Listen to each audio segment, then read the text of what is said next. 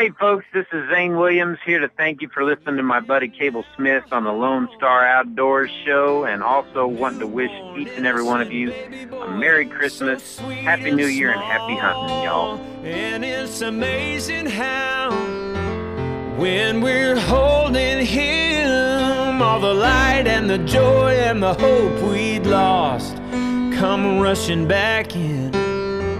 Somehow Christmas feels like Christmas. Good morning, sweet, beautiful Texas and beyond. Our good buddy Zane Williams kicking things off for us here on DSC's Lone Star Outdoors Show.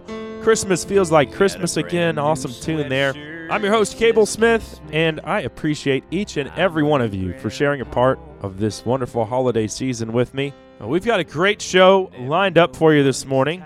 And, man, we'll be all over the map, a bunch of different topics to get into. So, you know what to do by now. Pull up that stool a little closer to the old campfire. Grab that green Stanley thermos, you know, the one you've had for 15 years.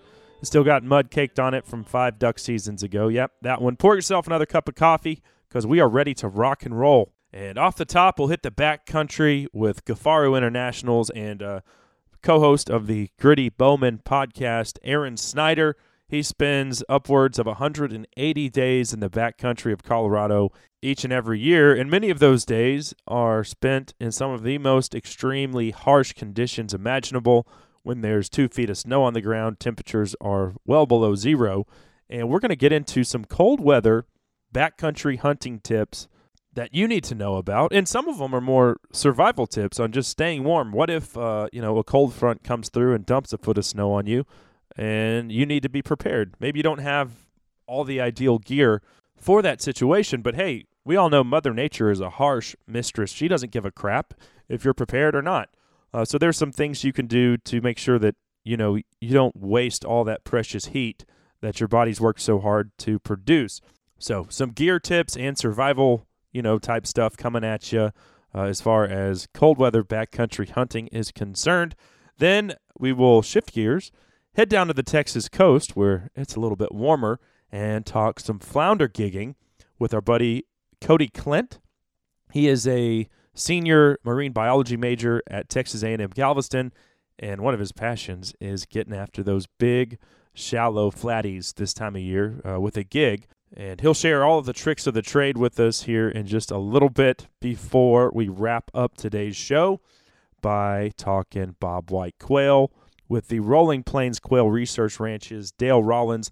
There's no one in Texas who has spent more time studying and researching the plight of the bobwhite quail than Dr. Dale, and we are thrilled to have him join the show once again to talk about the boom years of 2015 and 2016 and what that means for long-term outlook when it comes to both bobwhite and blue quail. So we'll get into that. Plus, when you do point a covey, how many birds should you expect to harvest out of each covey that your dog points? And then looking back throughout the annals of quail hunting history, where does 2016 stack up among the greatest years of all time? Dale will give us his thoughts on that as well.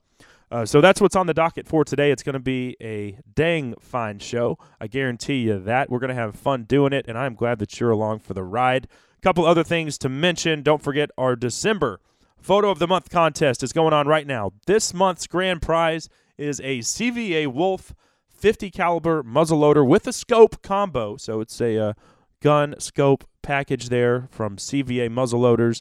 And all you have to do to enter this month's contest is send in your best hunting or fishing or outdoor photo to LoneStarOutdoorShow@gmail.com. Better yet, post it on our Facebook page wall or message it to me on Instagram using that LSOS photo contest hashtag. That's right, it's just hashtag LSOS photo contest, and we'll get you entered into this month's contest. And then our 12 monthly winners will square off for a chance to join me down at Coons Canyon Ranch in Rock Springs, Texas, on a trophy axis deer or black buck hunt. And that, once again, is our 2016 grand prize hunt package brought to you by Coons Canyon Ranch and our buddy Glenn Underwood. Let's see, what else? Oh, yeah. Let's do a quick giveaway. I've got a Costa Sunglasses gift card here that will let you, well, whoever wins they'll get to customize their own pair of Costa sunglasses, from the lens to the frame to the style. However you want to do it, that's up to the winner. But here's the question for today. Make sure you're listening when we visit with Cody Clint, and when he tells us what his biggest flounder is, that's in inches, he's going to tell us here on the show because I'm going to ask him. Text in the answer to 214-289-7807. That's 214-289-7807. When Cody tells us the size of the biggest flounder he's ever caught, text it in, and you could win the Costa Sunglasses gift card, which is honestly just in time for this Christmas season. Hey, could be the perfect Christmas present to yourself. But anyway, that's what we've got going on here today as far as the giveaways. Well, we'll also do another one real quick. I've got a Costa Sunglasses cap and T-shirt for another giveaway here. So first person to text in the word flounder, that's flounder, to 214-289-7807, we'll give you the other Costa prize pack, which is a cap and T-shirt here today. So, you know what? Let's take a break. We've got a lot to get into, and we'll get things going here with some backcountry hunting, tech tips, and survival stuff with our buddy Aaron Snyder from Kifaru International. That's next right here on DSC's Lone Star Outdoor Show. I'm coming over to cross that mighty river that's before us. Hey y'all, Cable Smith here, and my friends over at Three Curl Outfitters, they go where the ducks go. The last couple years, all those greenheads seem to be hanging up in Kansas, so what did Three Curl do? They went and leased 30,000 acres in north central Kansas. They're offering a full weekend of waterfowl hunting for $600 a gun. That's 2 days of hunting. It's all inclusive, not only the hunting, but lodging, hot meals. I mean, it's the whole deal. They're just giving it away. Are you kidding me? So check it out. You can find out more info at 3curl.com or call 214-455-0940 to book your Kansas waterfowl hunt today. Hi, I'm Craig Boddington. I'd like to invite you to become a member of Dallas Safari Club, one of the world's leading hunting and conservation organizations. As a member, you'll receive Game Trails magazine, a monthly newsletter, and invitations to our monthly meetings and special activities. Join Dallas Safari Club, an international organization based in Dallas, supporting hunting and conservation worldwide. For more information, call 800-9-GO-HUNT or visit our website at www.biggame.org. Howdy, folks. I'm Lee Hoffpauir for Hoffpaur's Outdoor Superstore in Goldthwaite, Texas. I hope you're enjoying the Lone Star Outdoor Show. We've been a title sponsor for a number of years now, and we're proud to be a part of it. I'd also like to thank you for making Hoffpaur's once again the #1 Polaris dealer in Texas. Please keep buying your Polaris products from us. Send us your friends, your neighbors, all your hunting buddies, and I promise we'll keep giving the best deals on a brand new Polaris in all of Texas. Whether you're looking for a Polaris for work or play, whether you need a regular Ranger or maybe a Ranger Crew, an RZR, they've got an all-new Ace that you need to come test drive. We've also got four-wheelers from a youth model all the way up to the all-new Sportsman 1000. For your Polaris headquarters, Hoffpaur's Outdoor Superstore in Goldthwaite, Texas is who you need to see, call, or get on the web and contact today. You can check us out at hpolaris.com. That's H is in Hoffpauir, Polaris.com. Or you can come see us at Highway 84 West in Goldthwaite, Texas. And folks, Hoffpaur's has been in Central Texas for over 50 years now, and we couldn't have stuck around this long if we were steering you wrong. Who cares if he can't walk a line? He's up so far. I'm leaving Santa Lone Star. Hey Santa, thanks for working so hard. Hey Santa, I know you travel so far. Hey, there's a little Sam Mason and Songbird Jones. I'm leaving Santa Lone Star, bringing us back here on Dallas Safari Club's Lone Star Outdoor Show, brought to you by Lone Star Beer and Hoffpauir Polaris. I'm Cable Smith, wishing you and yours a Merry Christmas this holiday season. Thank you so much for being here with me, as I've got a great guest set to join us here momentarily. But before we get into some cold weather and extreme backcountry hunting tips, this segment of the show is brought to you by Dallas Safari Club, the worldwide leader in big game conservation.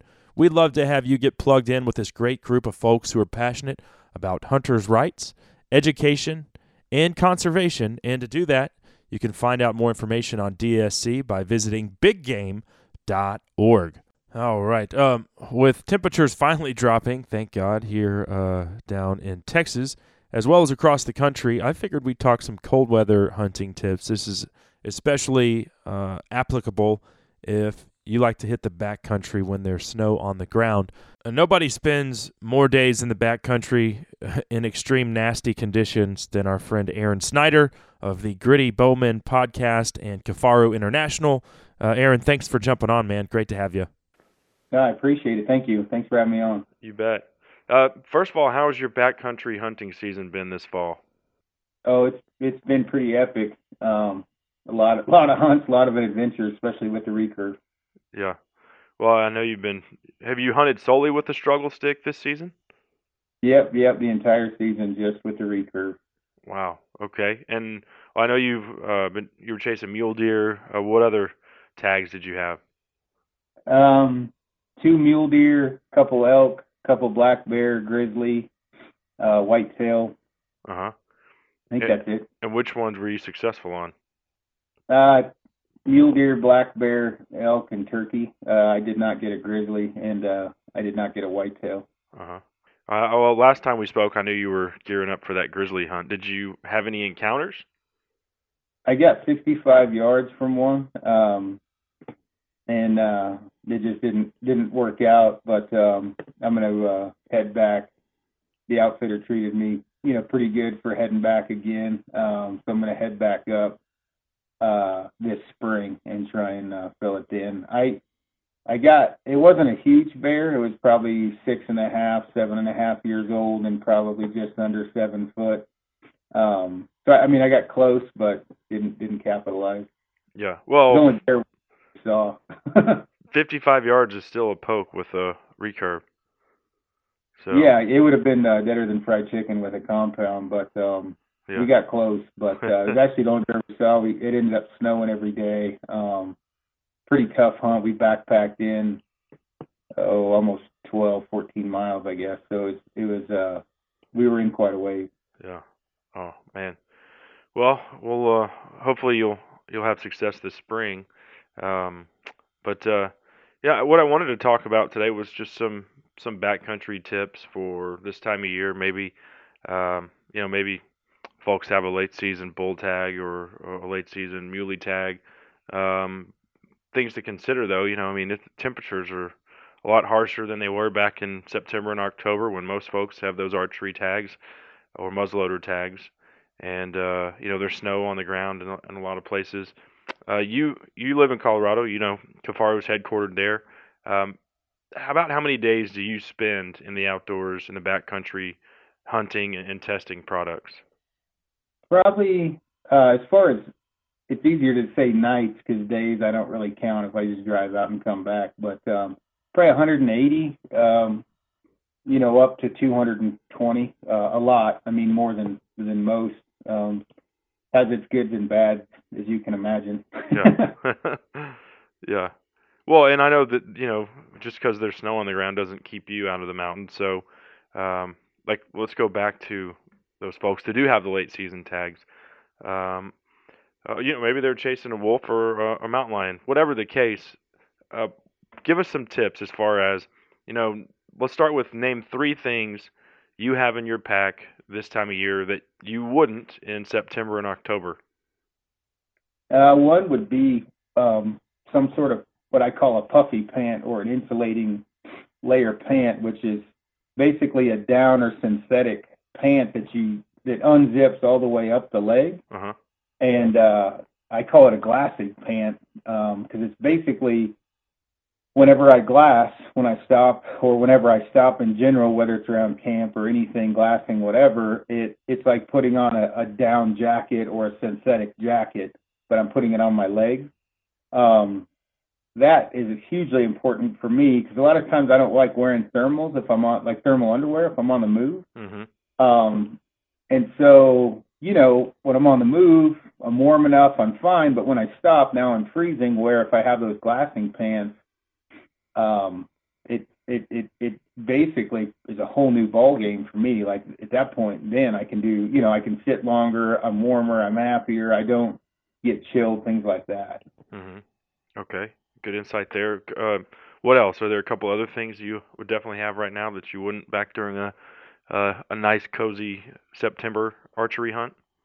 I always have a whoopee, which is a kind of a survival blanket that Kifaru makes.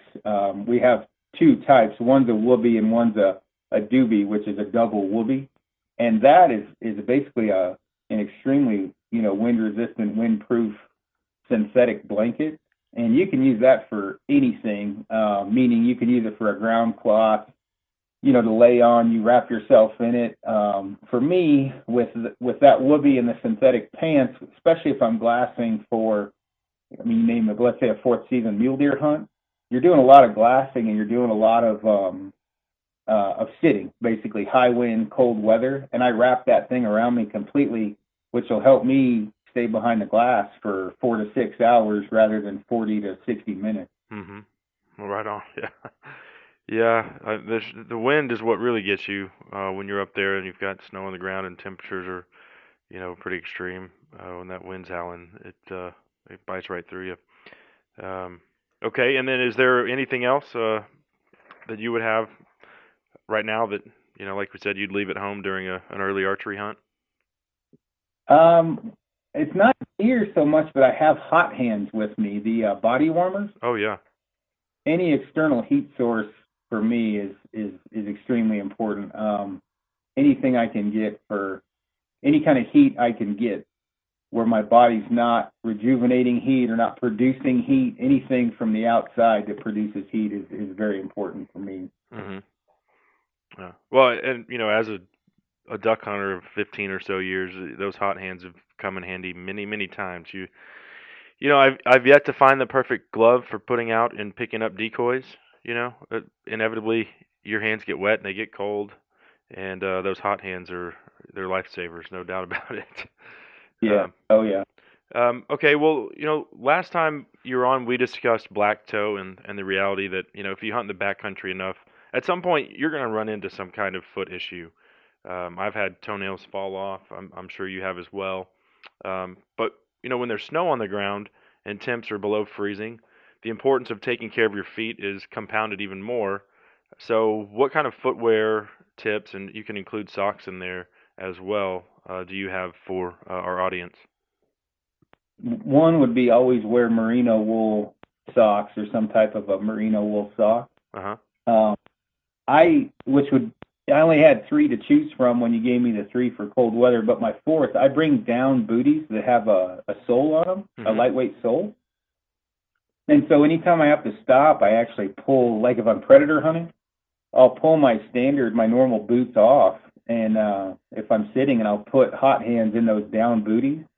The ones I have are like 650 fill down, so not super high quality down, but they're extremely, extremely warm. And literally my feet, if you're not careful, they'll sweat. That's another thing that'll keep me on the mountain or on the behind the glass or behind the gun a lot longer than just wearing standard boots with whatever the amount of insulation in them. You can buy a ton of different boots that are insulated, but when you hike in those, your feet sweat profusely, which is another problem. Where with this, with down booties, you have boots that are probably a little bit better for hiking. That you wear in, you put your down booties on, and then you pop those off and put your other boots back on. They're a better hiking boot. And then, you know what I mean? It's easier to cover miles if needed. Sure. Yeah, and where can folks find those down booties? Who makes them? Let's see. Integral Design, REI makes a set. Western Mountaineering makes a set. I think Feathered Friends, and multiple different companies, but some people, they call them sleeping socks. There's a bunch of different names for them, but I got mine that I currently use at REI. They're like $69. I've had them for 4 years. Nice. Okay. Oh, that's a great tip there. Okay. Well, so add those down booties into the gear list, and then. But as far as you said, merino wool socks, a go-to for you. I've always and this goes back to my dad, and we've been backpacking together for about 20 years, and he swears by these liners. I've always found that my feet get colder when I have liners in. I don't know. What is your personal opinion? I don't use liners myself. It's an old school. I say old school. Well, he is 62, so. Well, before high-tech socks, like merino wool socks, let's say, the idea was you put a liner sock on, and then you put another sock on over it, and the friction happens between those two socks. It was for blisters more than anything in hot spots, and so you didn't get as much friction on your foot because of the liner. I haven't had or know of anybody that uses technically a liner sock to help for cold weather. Mostly it's for friction, just to keep hot spots and blisters down. Sure. But to answer your question, I have had no luck with liners and have had better luck just with running like a First Light, Darn Tough. Fitz is another company, merino wool sock. Okay. And then, as far as keeping snow out of your footwear, keeping your socks dry, of course, everyone's got Gore-Tex boots. There's, a million different levels of insulation you can get with those bad boys as well. But, I've been on hunts where it wasn't so much snow, it just rained every day. And Gore-Tex is only going to keep water out for so long if every step you take is in water. You get it on your pants, it runs down in your boots. What's the tip to keeping your feet 100% dry when every step is in 12 inches of snow? One would be gaiters. You want to wear a high-quality gaiter, and that's basically something that goes over half or two-thirds of your boot and up your pant leg to your bottom of your knee. Solves some of the problems. It certainly does not solve all of the problems. That gaiter obviously keeps the wetness off of your pants that'll then soak into your sock, that'll then go into your boot. So the gaiters are important. After that, one of the big things is treating your boot, no matter what, whether you're using Gore-Tex or Event or any type of waterproof membrane. Mm-hmm. They're usually only good for a year or so. Eventually, it's gonna wear out, and when that happens, waterproofing your boot doesn't wear out. That's it. You get out of it what you put into it. So, there's Nikwax, there's G-Wax, Obenhoff. There's a bunch of different waterproofing you can put on your boots. You want to obviously make sure what your boot manufacturer recommends for an aftermarket waterproofing, but you definitely want to waterproof your boots. Yeah, I've always had good luck with mink oil. I think Soft Sole makes it. Aaron, we need to work in a quick break here. Still a lot more I want to get into as far as backcountry cold weather tips. I know you said you could stick around for another segment, and so we'll continue the discussion here momentarily. That segment, by the way, brought to you by Lone Star Beer, the national beer of Texas. Available in the camo can. Again, this hunting season, grab a 12-pack on your way to the deer lease. And remember, drink responsibly when you enjoy an ice-cold Lone Star Beer. Lone Star Beer, the national beer of Texas. Y'all don't go anywhere. We'll be right back with more from Aaron Snyder right here on DSC's Lone Star Outdoor Show. The funny feeling comes when you're in love with everyone and all your races have been run or laid to rest. Cable Smith here for Deerview Windows. As a whitetail hunter, nothing is more frustrating than poor visibility in a deer blind. It can flat ruin a hunt. At Deerview Window Company, they manufacture windows solely for the use in deer stand and deer blinds. All of their windows and doors can be custom made to fit your specific openings. Or you can select from standard sizes from hinged windows to sliding windows and everything in between. Visit DeerviewWindows.com to determine which style window is best for your deer blind. Plus, you'll get a free quote. Deerview Windows, where visibility matters. So I love my guns, and one of my favorite hobbies is target shooting. Grant Stinchfield here. Recently, I got to experience what it's like to shoot at the Rockwall Gun Club. It's an amazing place sitting on 70 acres, but what makes the Rockwall Gun Club so special is not just its first-class state-of-the-art facilities. Yes, it even has a 500-yard rifle range where your results show up on an iPad, but for me, it's the private atmosphere. It's like a country club for gun owners, 100% members only. And what's so cool is that many of the members are law enforcement officers, so it's common to be shooting next to the pros. The Rockwall Gun Club has 19 100-yard rifle stations, 19 25-yard pistol stations, and if archery is your thing, there's even a range for bow hunters. Now is the time to act. Become a founding member like me. The incentives they're offering are too good to pass up. The Rockwall Gun Club offers family and corporate memberships. Visit rockwallgunclub.com to set up a tour and see firsthand what it's like to be part of a private shooting experience. Visit rockwallgunclub.com. That's rockwallgunclub.com. Tell them Grant Stinchfield sent you. Howdy, friends. Cable Smith here, and many of you have seen my pictures throughout the last hunting season of my custom 7 mag. That rifle was built by Horizon Firearms. Horizon Firearms is a custom rifle builder here in Texas, located in College Station, and they specialize in extremely accurate custom rifles designed exactly the way you want them. Give them a call at 979-229-4664 or check them out at horizonfirearms.com. What is it? It's a 1-year membership in the Jelly of the Month Club. Okay. Clark, it's the gift that keeps on giving the whole year. That it is, Edward. It's Christmas time again. It's time to be nice to the people you can't stand all year. I'm growing tired. All right, one of my favorite Christmas tunes there, Blink-182's I Won't Be Home for Christmas. I know. We don't play a lot of alternative rock on the Lone Star Outdoors Show, and for good reason. Most of it is terrible, but I love that one. It takes me back to my youth anyway. I'm Cable Smith, and this is DSC's Lone Star Outdoors Show, brought to you by Lone Star Beer. Thanks for tuning in as we are talking some cold weather backcountry tips to stay warm and keep the elements at bay when there's, a foot of snow on the ground and temperatures are dropping below freezing. And we're doing that with our good friend Aaron Snyder of the Gritty Bowman podcast and Kifaru International. We'll jump back into it with him here in a second. But first, this segment of the show is brought to you by the Stillwaters Ranch in Llano, Texas, still taking some trophy bookings for the current whitetail season.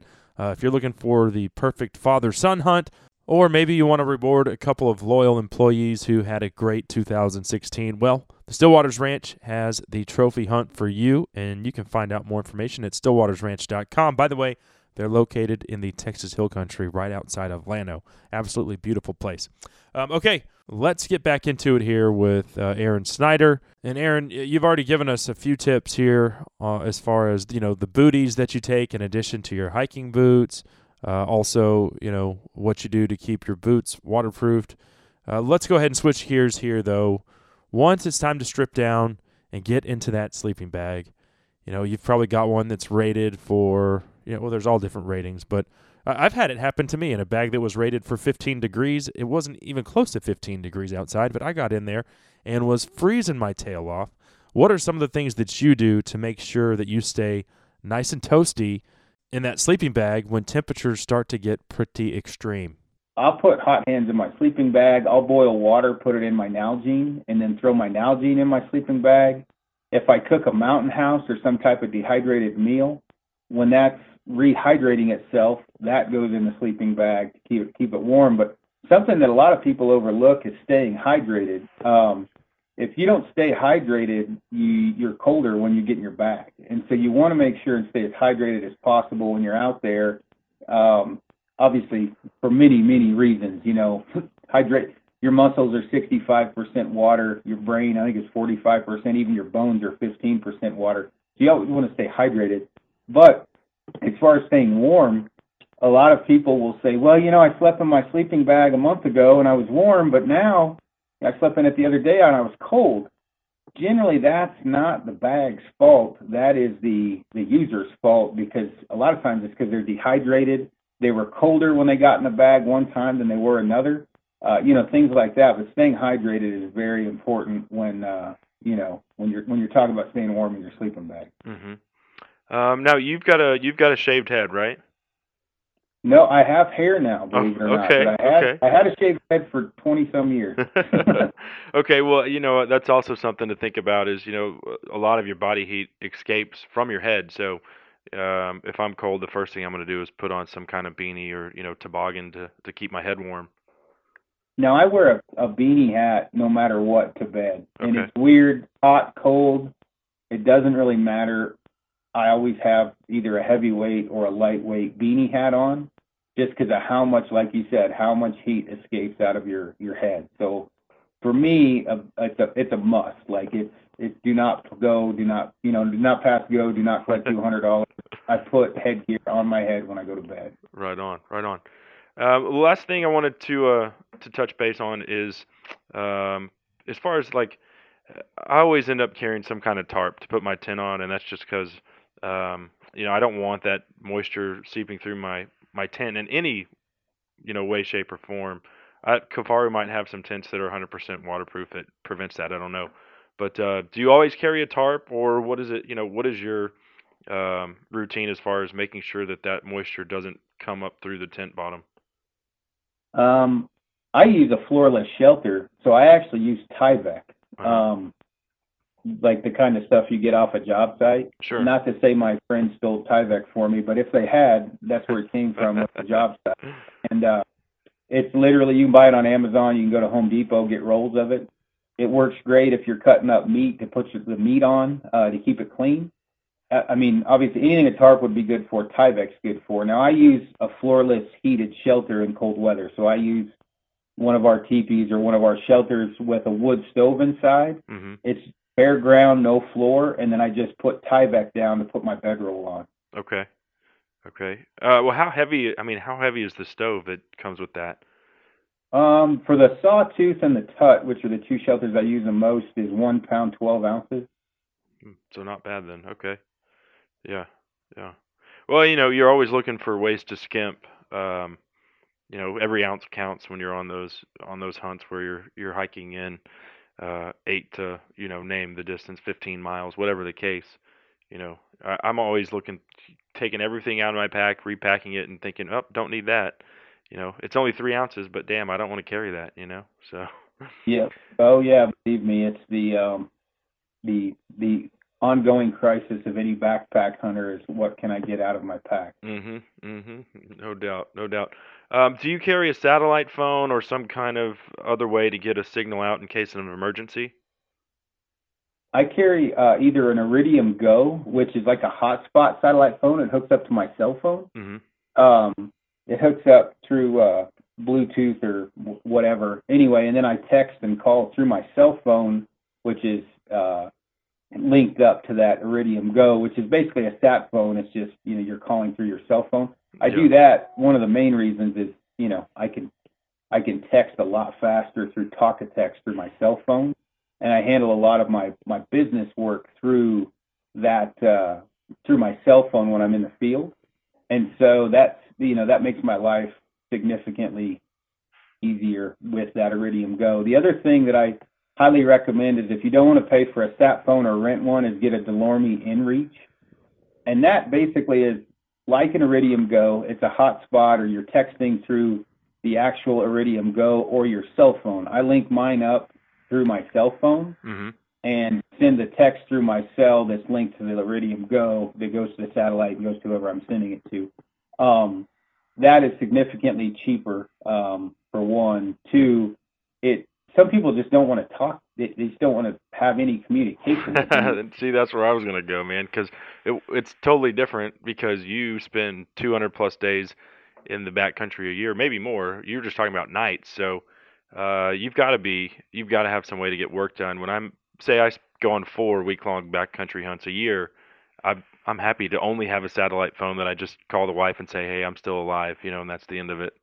Yeah, yep, and I mean, that's, it's 6 to 1, half a dozen to the other, or it's 50-50. Some guys like me, I'm wired in all the time, and I have to be. Sure. But when you look at it from a place of peace, like if you're going out to get away from society, get the DeLorme InReach. Don't get the Iridium Go. And you definitely never want to get in a fight with your wife, girlfriend, work on a sat phone. It's an exercise in frustration, because you're not going to have consistent service. You're going to lose. You're going to have to make 15 phone calls to have one 5-minute conversation. Oh, and it's like $1 a minute or whatever ridiculous price it is. I know when I rent mine, it's not cheap. I think for mine, it's $750 for 500 minutes. Oh, yeah. It's expensive. Well, hey, man, I really appreciate you coming on and sharing some of your expertise and insight on cold weather backcountry hunting. As far as where folks can find you and then Kifaru on social media, and then obviously the website is kifaru.net. Tons of great products on there. But where can folks find you? You can on my Instagram. It's Aaron_Snyder, and that's ARONSNYDER. On Facebook, it's same thing, Aaron Snyder. The Gritty Bowman podcast. You can find all kinds of tech tips on there. That's a podcast that I do with Brian Call. And then rockslide.com. I'm off and on there giving out tech tips as well. So those are a few places. Awesome. Well, hey, man, we certainly appreciate it. Wish you the best of luck. I don't know if you have any tags left, but if you do, hope you punch them. And if not, then hopefully we'll see pictures of a big old grizzly bear that you were able to take with a struggle stick this spring. No, I appreciate it, man. Well, good luck on everything you have going on as well. All right, bud. Take care. All right, see ya. All right, there he goes, our resident backcountry hunting expert, Aaron Snyder of Kifaru International. Great stuff there. I especially loved the tip concerning keeping those booties in your backpack. You know, that was one thing I experienced last week on my mountain lion hunt in Colorado. Was, man, my feet would start sweating and they would get cold no matter, what kind of Gore-Tex rating I had on my boots. Once you step into that snow after your socks, keep your feet warm and they start sweating. Anyway, once you start walking around in the snow, you just get cold. So adding some booties to your pack, when you're stationary, take off your boots, put on the booties. That makes a lot of sense. I'm definitely going to have to use that one. That segment, by the way, brought to you by Cotton Mesa Whitetail Ranch in Corsicana, Texas. If you're looking for that last-minute trophy whitetail hunt, or maybe you're looking for an axis deer, or even on up to super exotics like a kudu, they've got you covered.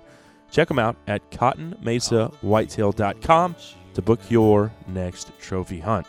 Let's take a break. Up next, we're going to switch things up, head down to the coast, talk a little flounder gigging with our buddy Cody Clint. The annual flatfish migration is upon us, and we'll get into that next right here on DSC's Lone Star Outdoors Show. And all them pretty people up on El Cerrito Place, they all got something in their pockets, all got something on their...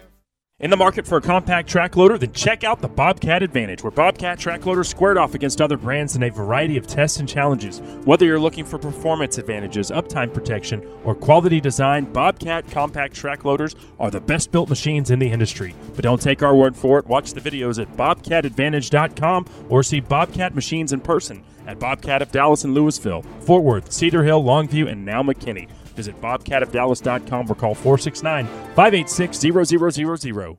Hey y'all, Chris Letzinger, online sales manager at Cinnamon Creek Ranch here, reminding you we're not your typical archery club. We're a one-of-a-kind archery facility with indoor and outdoor ranges, full pro shop, and 6 different 3D courses. Cinnamon Creek was designed by hunters for hunters. Located in Roanoke, Texas, we have over 200 3D targets to hone your archery skills. Call 817-439-8998 or visit us at cinnamoncreekranch.com to visit our new online store. That's cinnamoncreekranch.com. Getting to sleep's getting harder these days with this warm Dallas weather and a cold-minded haze. Got a girl I love, I can't let go, but I'm still here in Texas, she's in Colorado.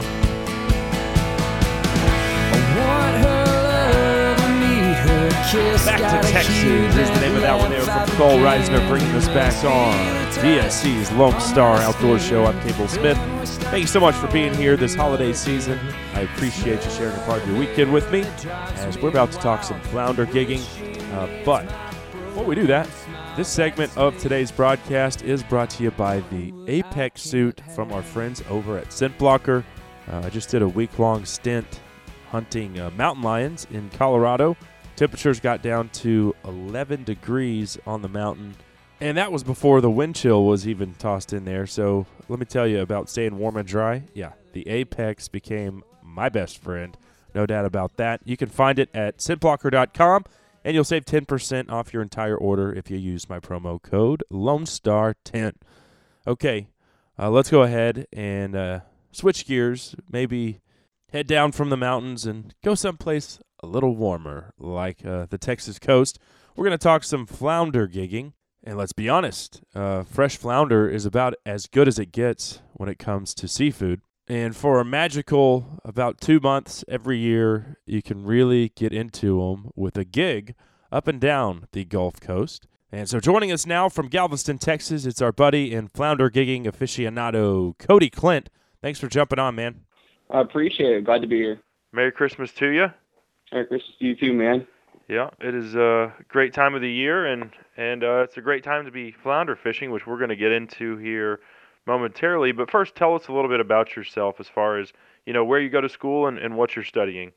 All right, Cable, I'm a marine sciences major. I'm a senior down at Texas A&M's Galveston campus with a focus on oceanography, but basically studying all the physical sciences based around oceanographic methods. And I got to tell you, man, flounder's been absolutely on fire down here. It's been pretty crazy down on the coast. Well, I know you've been sending me some pictures of some giant saddle blankets, and I guess first of all, let's start with the current bag limit. It's 5 fish for anyone that's not familiar. They've got to be over 14 inches, except for the first 2 weeks of December when the limit drops down to 2 fish. Why is that exactly, Cody?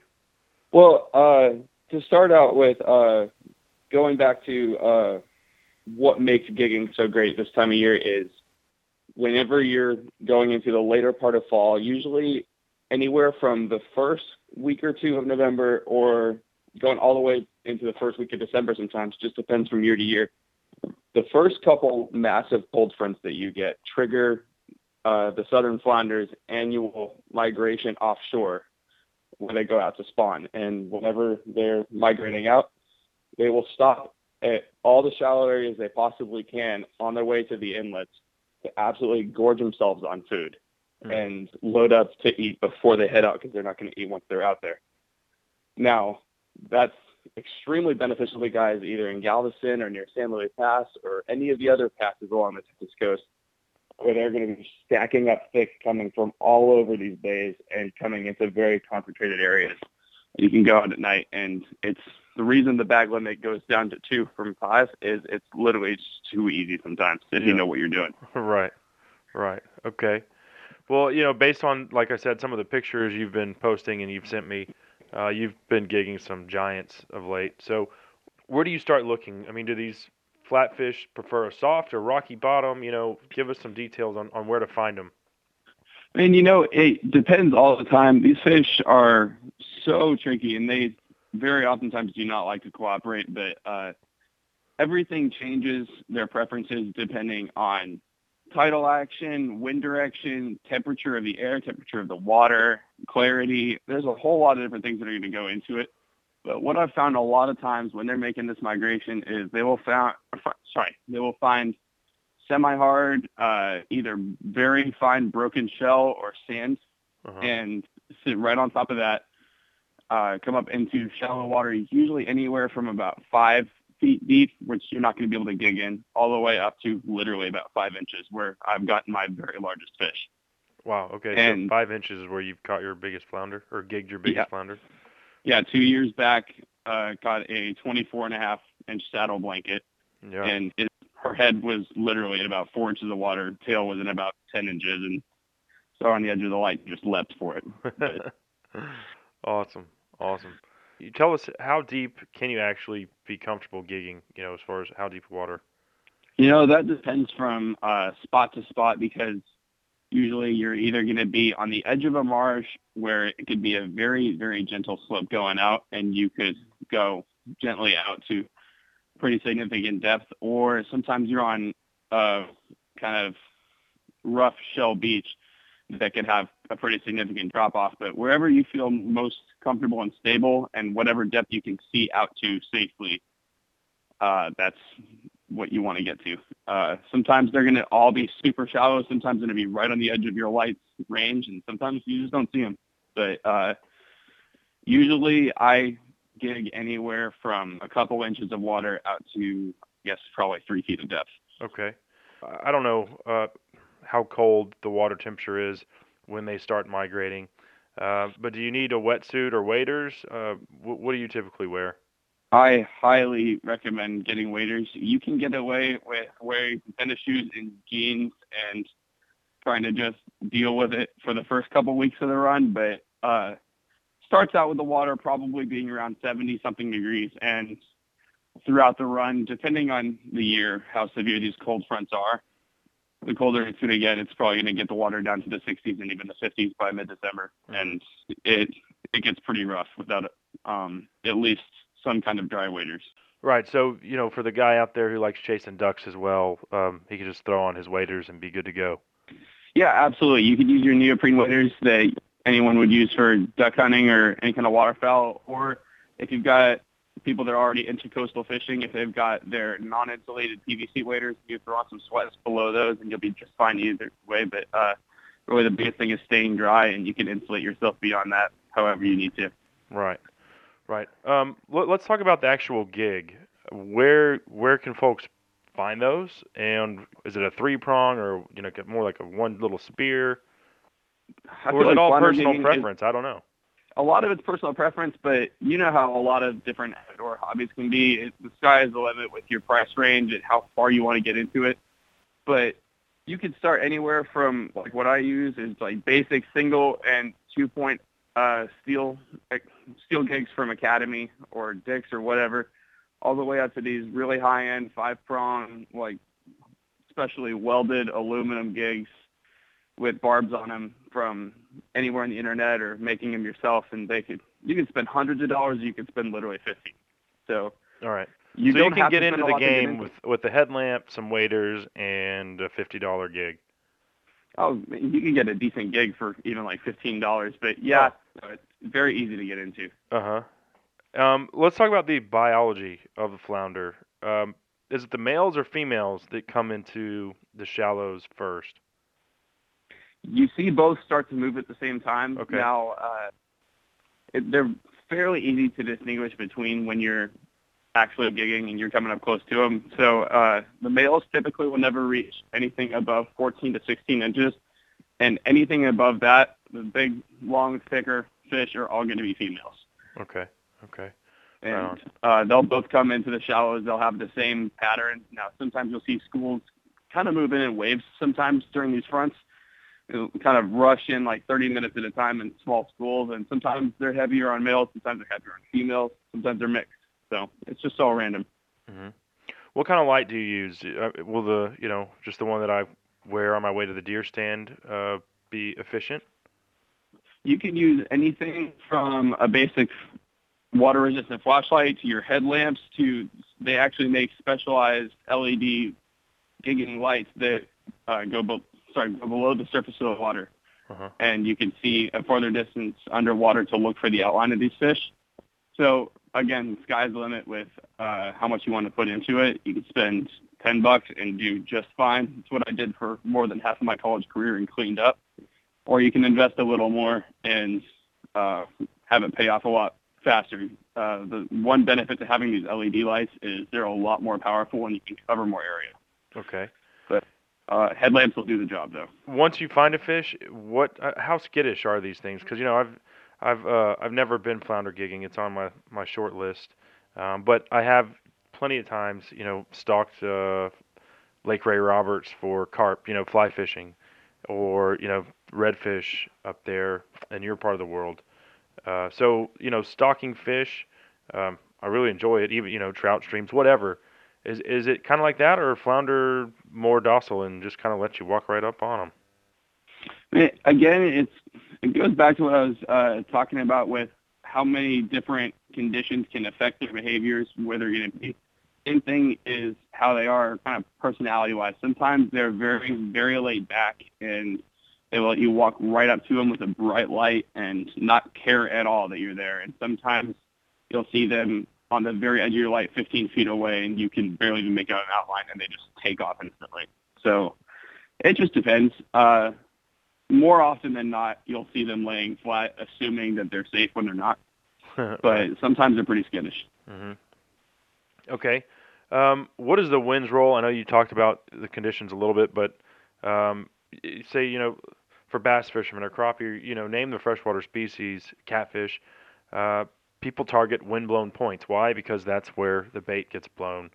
And you talked about the flounder wanting to gorge themselves before they make that migration out, offshore. So is a wind-blown area going to be, the best place to look for them? Sometimes it is and sometimes it isn't. What I've noticed is, at least this year, and I mean, again, this could be just random coincidence, but I've actually had more luck in calmer areas where you see bait congregation outside of local wetlands or near structure like piers or pylons. You can see a lot of bait congregation there, and if you've got calmer conditions with winds, you'll probably have better clarity with water. And again, if you're fishing and you're not worried about visibility, those wind-blown points can absolutely produce just as well, if not better. Okay. Well, since you brought up fishing, we'll get away from gigging here just for a second. Give us your favorite artificial bait for this time of year.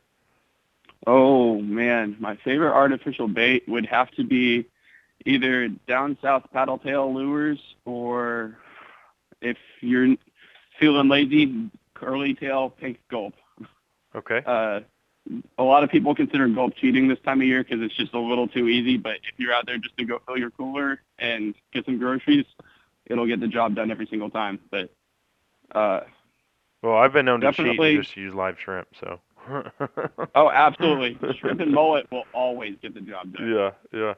Well, absolutely. Hey, we're almost out of time. Real quick, what is your favorite way to prepare them? I know everyone likes stuffed flounder. I don't know if that's your go-to or if you've got another way. Oh my gosh, absolutely love it. So my favorite way to cook flounder would be open up the top two fillets. There are special YouTube videos for how to remove all the bones from the inside. I'm not going to go into the details on it, but if you can remove all bones from the inside, so you have all four fillets together, you open it up in a butterfly and mix a basic cheap box of stovetop stuffing with about a pound of shrimp, mix it in evenly, uncooked, and then stuff it inside of the flounder, put on a little bit of Tony's on the outside, a little olive oil drizzle, and bake for about 20 to 25 minutes at 425, and it'll be some of the best seafood you ever have. There you go, man. Sounds awesome. Well, hey, brother, if you want to give us your Instagram account, folks can check out your pictures, and I know you love duck hunting as well, so they can check out all your outdoor adventures there. Absolutely. My Instagram would be Cody_Clint, so it'd be CODY_KLINDT. Well, hey, thanks for jumping on with me. I certainly appreciate it. And maybe if you're home, I know you're from the North Texas area, if you're back up here for New Year's, maybe we can go get on some mallards or something. Oh, absolutely. I'll be back there in about a week or so I'll definitely hit you up, Cable. All right, man. Happy holidays. All right, thanks again. Have a good one. All right, there he goes, our good buddy and passionate flounder fisherman, also marine biology major, senior, down there at Texas A&M Galveston. Cody Clint, we appreciate him jumping on with us today. And that segment of the show proudly brought to you by Rustic Reminders Taxidermy in Marion, Texas, now with a second location in San Antonio to better serve the South Texas area. And my friends Josh and Becky, they've been handling all of my trophy mounts for 6 years now. I keep telling y'all, whether it's a whitetail, a speckled trout, if you catch that 30-incher down on the coast, any exotic, they've done axis deer, oryx, you name it, black bear.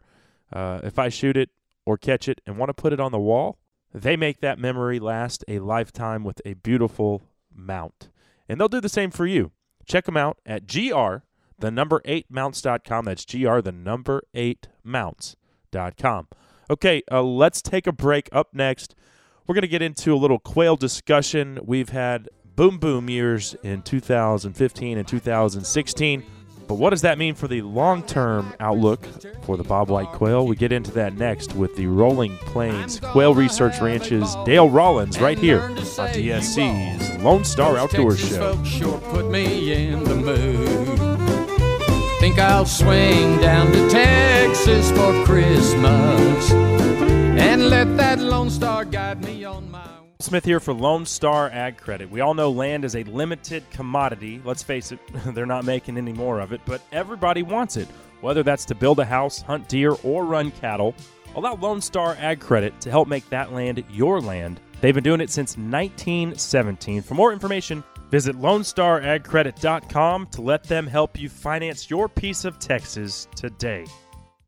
We all love fishing, but private water fishing makes the experience even more enjoyable. Private means private, and when you reserve one of over 50 private lakes, that means you're the only one on the water. Lakes are stocked and professionally managed to grow big bass, and most have boats on site at no charge.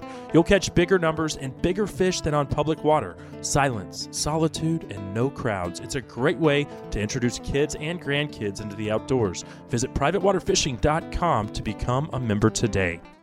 Do you have a hog problem at your ranch or deer lease? We have the solution. The System Hog Trap comes in two sizes, 17-foot and 30-foot diameter traps.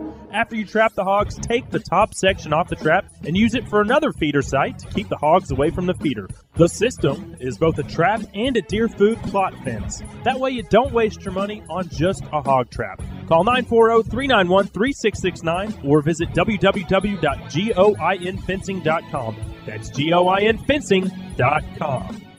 Hey North Texas sports fans, this is Brian Spagnola, General Manager of Texas Motor Cars in Addison. My family's been in the car business for over 50 years, and I want to show you the difference in buying from a family-owned and operated business. TexasMotorCars.com is an awesome website that lets you do virtually all of your shopping online.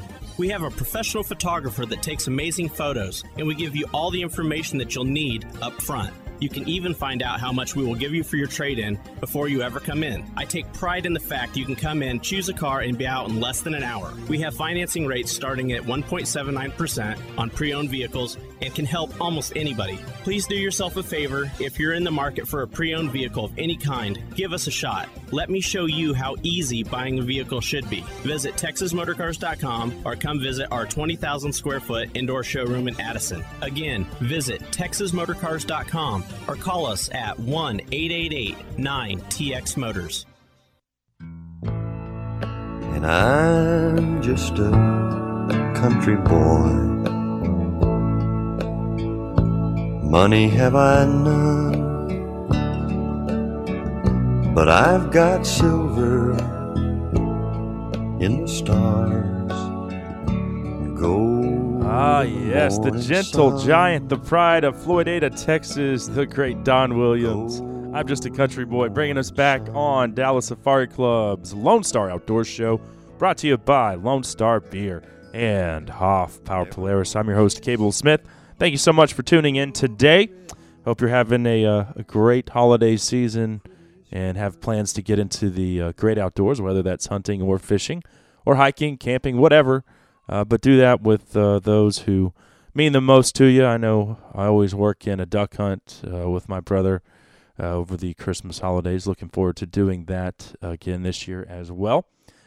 Anyway, this segment of the show is proudly brought to you by Rudy's True Texas-style barbecue, where you can stop in for breakfast, lunch, or dinner, including at the newest Rudy's in front of the Cabela's in Allen, Texas. Rudy's True Texas-style barbecue.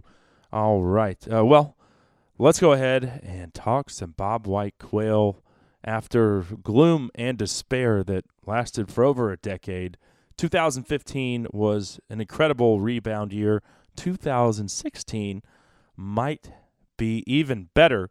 We'll find out right now with the man who has his finger squarely on the pulse of our Texas quail population. He heads up the Rolling Plains Quail Research Ranch. It is my pleasure to welcome back to the broadcast our old friend, Dr. Dale Rollins. Thanks for dropping in, sir. It's great to be with you and great to be amidst a bumper quail crop here in West Texas, Cable. No doubt about it. I actually just got back.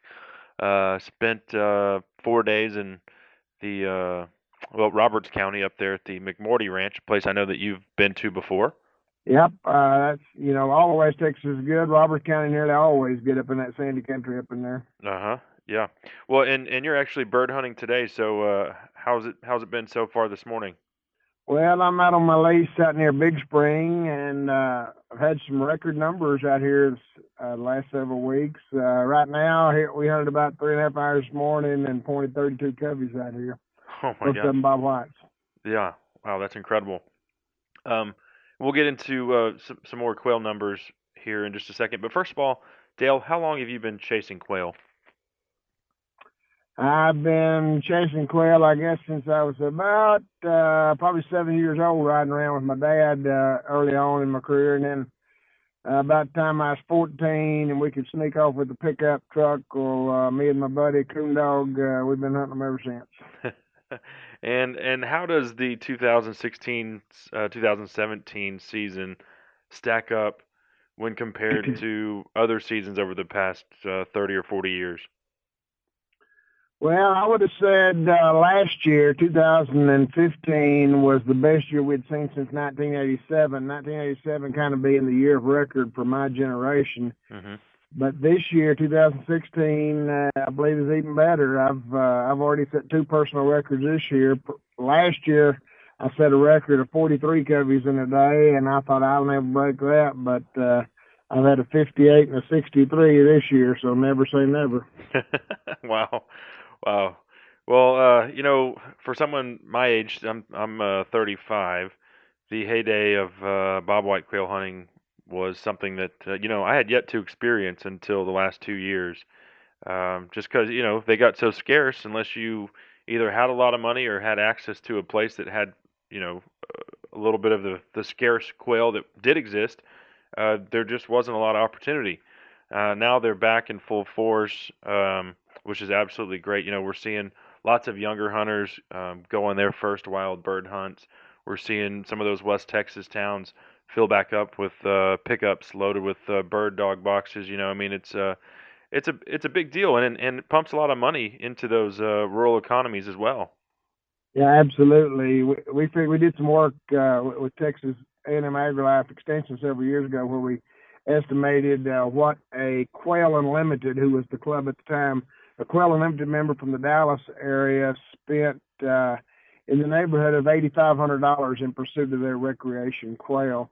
And at that rate, each bird they put in the bag cost them about $253. So I call it quail escargot. Yeah, well, hopefully that's trended down a little bit with the number of birds that we are seeing here this year. What would you say is the average number of birds harvested per covey pointed? So let's do per hunter. So you and your buddy are out there, your dog points a covey. How many birds are usually taken out of each covey? Well, I tell you that for me and my buddy growing up all the time, we thought we ought to get at least 2 birds per covey. So if we saw 20 coveys in a day, well, that'd be over the limit. So, but we ought to average 2 birds per covey. Uh-huh. Any more, though, like this morning, we got like 16 birds out of 32 coveys. So we're averaging less than, right at a half a bird per covey among 3 of us. So we're not very efficient. And we've had some remarkably poor shooting this morning, too. But anytime I think you could average a bird a covey, I think you're doing all right. And if you ever get up close to 2 birds a covey, you've had an outstanding day. Right. Well, that falls right in line with the 2 days I hunted out at the McMorty Ranch. My friend Evan, he's got a nice Brittany, and it's his family place. And I think the first day we hunted 3 hours, pointed about 13 coveys, and ended up with 12 birds. And then the second day we only hunted an hour and a half, and I think we got 9 coveys and ended up with 10 birds. So about a bird a covey is spot on for us. And then he was a lot better shot than I. He probably got 3/4 of those, so I was just along for the ride. And then when you throw blue quail in the mix, your covey goes, your birds per covey goes down, because typically they're flushing wilder and so forth in the bobwhite. Oh, sure. Out here where I'm at, it's about I'd say about 2/3 bobwhites and 1/3 blues. Right. Yeah, I think we pointed 2 or 3 coveys of blues and got 0 blue quail. So that no doubt they do flush a little wilder for sure. Let's talk about some of the health aspects associated with bobwhite quail research that's been going on for years and years. What is the current status of the eyeworm research? I know that you're pretty hands-on with that. Well, we first discovered in 2011 when we began a large-scale comprehensive study of disease and parasites in bobwhites in the rolling plains. We worked in 32 different counties, and we discovered that these eyeworms were prevalent. We had about 60% of the birds that we looked at had these eyeworms, and an average of maybe 8 worms per bird. Now, these eyeworms are about the size of a mechanical lead pencil. They're about that diameter, the lead in the pencil, and they're about 3/4 of an inch long. So they're not microscopic. If they were brought to the same scale as our eyes, human eyes, they'd be about the size of toothpicks. So when you look at a bird with 20 or more of these eyeworms in them, you say, my gosh, how could that not be impacting their vision? But birds are living and birds are doing okay, despite the fact that they've got some eyeworms. We're continuing to do work with Dr. Ron Kendall right at Texas Tech. Dr. Kendall is working towards a medicated feed. That's easier said than done. Has to go through all his FDA protocols, but he's getting closer, and we hope within about a year that we may be having a medicated feed that we control not only the eyeworm, but also the cecal worm. And the cecal worm may be as big a deal for quail as what the eyeworm is. The cecal worm is a worm of the lower intestine. Okay. So there's the latest on that. Maybe within the next year, medicated feed. That would be awesome. I did want to hit on the aflatoxin study, which the good news on that front was after years and years of research, it appears that when quail are eating deer corn, it's the aflatoxin level is not high enough to really affect them. Yeah, in general, that's true. And, we've made some strides along that aflatoxin area in the last 15 or so years. There is a state imposed limit on how much aflatoxin can be in deer corn. That is 50 parts per billion. For human or dairy consumption, it's 20 parts per billion. That doesn't mean that there's not still some contaminated corn out there. The other side of the equation is that if you buy clean corn, but you put it into a deer feeder or something that acts like a terrarium and it's moist and warm, whatever level of aflatoxin that's in that corn is going to increase. So sure. It does. It's you ought to be diligent in cleaning out your feeders and different things like that. And again, seeking to buy a corn that is certified as less than 20 parts per billion. But it doesn't seem to be a big issue. Yeah, I know it was a big concern. A few years ago. Well, when the quail numbers are going down, we all have our pet theories. And there's aflatoxin, there's wild hogs, there's the eyeworms, there's different things that pop up, and you think this may be the key. And some of them are dead ends, and some of them we're still tracking on to see what the full implications may be. Right. Let's talk about this La Nina weather pattern, and predicted for even next year. How do you foresee that having an effect on next year's recruitment and quail numbers? Well, for us here in most of Texas, West Texas for sure, La Nina is no good. El Nino equals El Grino. And so far, we're supposed to be in a neutral pattern right now. And unfortunately, most of West Texas, just this last several days, has gotten a good shower, anywhere from half inch to 2 inches kind of thing. We're looking really good. We got all kinds of winter annual weeds on the ground like fillery. A wet fall is going to mean a good broomweed crop next year, which will benefit the quail. So hopefully they'll ease out of that La Nina forecast. But if it holds, if it persists, anytime we're going to a dry spring, a dry summer, and a La Nina summer, a dry summer is typically a hot summer. That is not good news for quail. So we've got a lot of quail on the ground right now. My assignment to what I call students of quail, landowners and managers and so forth, is to see how good a job we can do now at insulating that crop of quail. We've got a lot of them out there. Can we do anything to sustain the boom? And that's going to be a lofty order, but that's what I hope we can find out. Well, we've had 2 incredible carryover years in a row. It would just be incredible if we could have a third to kind of compound those numbers. Even put more quail on the landscape. And I know we're getting greedy when we say that because, like I said, we've had what I call a boom year. I didn't think there was any way it could be any better than it was last year. Our counts at the Rolling Plains Quail Research Ranch suggest we're about 30 to 40% higher this year than what we were last year. And a lot of West Texas is similar to that. So again, now can we take that boom boom and go boom boom boom? Right. I hope so. But neither time nor history nor plant succession are on our side. So it'll be interesting to watch what transpires over the next year. Well, talk a little bit about the ratio of adult versus juvenile birds being harvested this year, as far as carryover from year to year. And I don't know what the average lifespan of a bobwhite quail is, but I imagine it's probably 2 years old to be a pretty old bird. Yeah, 2 years old will be a pretty old bird. In most cases, we like to see at least 70% of whatever you take out of your bag at the end of the day. We'd like to see 7% or 7 out of 10 of them be juvenile birds.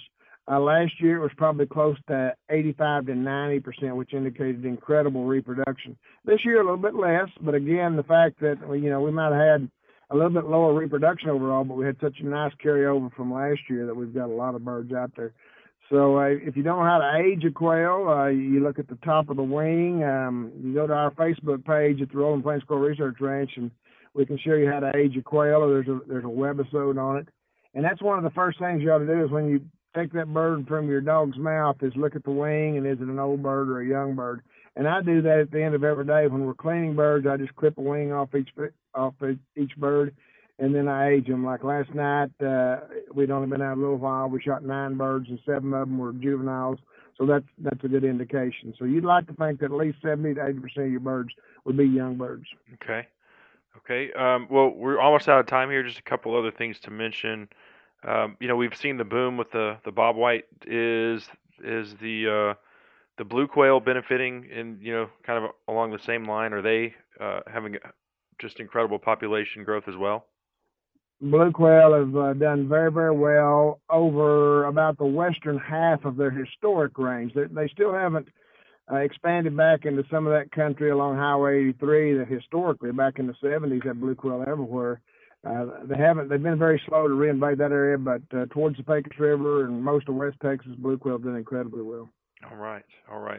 Last thing to mention here, we've got a cool Quail Masters class coming up this summer. I know you don't have the dates in front of you, but where can folks go and find more information on that? This is something that came highly recommended from my friend Evan McMorty. He took the class with you last summer and said anyone interested in quail management or quail biology would benefit themselves by taking this class. Yeah, there's a whole lot to learn about quail and what I call students of quail, and that's what our Quail Masters are. We meet 4 times during the year, a 3-day session, 4 times. You're expected to attend all 4 of them. We tour some of the best properties in Texas and look both academically and on the ground at what the practices are that you want to use to try to sustain and multiply your quail population. The best resource right now would be to go to our website at the Rolling Plains Quail Research Ranch, quailresearch.org, quailresearch.org. Subscribe to our eQuail newsletter, and in that eQuail newsletter, which comes on the first every month, the dates are in there for the Quail Masters classes, which they'll start next March. I know the first class is the latter part of March of 2017. Perfect. And then what about the statewide Quail Symposium? Statewide Quail Symposium is April 15th to the 17th. I'm sorry, not April. August 15th to 17th in Abilene. This will be a command performance from what we had 2 years ago. We had a great turnout. And this will be at the end of the biennium where we've been working with A&M AgriLife Extension on this quail decline initiative. So we'll be generating a lot of information, presenting a lot of the findings from the various research projects at that function. And I encourage anybody that's interested in quail, especially in West Texas, but statewide, to attend that. It's a great workshop. Excellent. Well, we'll let you get back in the field, and we certainly appreciate your time this morning. Always great talking quail and quail conservation with you. Okay, well, I look forward to bumping into you somewhere. All right. Take care, Dale. All right, take care. Bye-bye. All right, Dr. Dale Rollins of the Rolling Plains Quail Research Ranch. Great stuff there. Always enjoy talking quail. Just such a volatile species. No doubt the most volatile species we have in the Lone Star State when it comes to game that we outdoorsmen and women love to pursue. Truly a boom or bust deal when it comes down to it. If we get rain, quail are going to do great. If we don't, they're going to struggle. So anyway, great stuff there with Dr. Dale Rollins. That segment of the show Proudly brought to you by STI Guns, Texas made and Texas proud. STI has a full lineup of 1911 and 2011 model pistols, and they've got them in all manner of calibers as well. You can find it all at STIguns.com. Go Texan, go STI for your next handgun purchase. Okay, just looking at the clock here, man, time flies when you're having fun. We've had a lot of that today. I do want to thank all of our guests, of course, Dr. Dale Rollins, also Aaron Snyder of Kafaru and the Gritty Bowman podcast, and, of course, our buddy Cody Clint as well. It was great talking Flounder, gigging with him. We'll do it again, same time, same place next week. Thanks to all of our sponsors for making this show possible. Thanks to you, the listener, for sharing a part of your holiday season with me. Until then, I'm Cable Smith saying, y'all have a great week in the outdoors. Well, I get tempted and I get tired of being and doing everything right.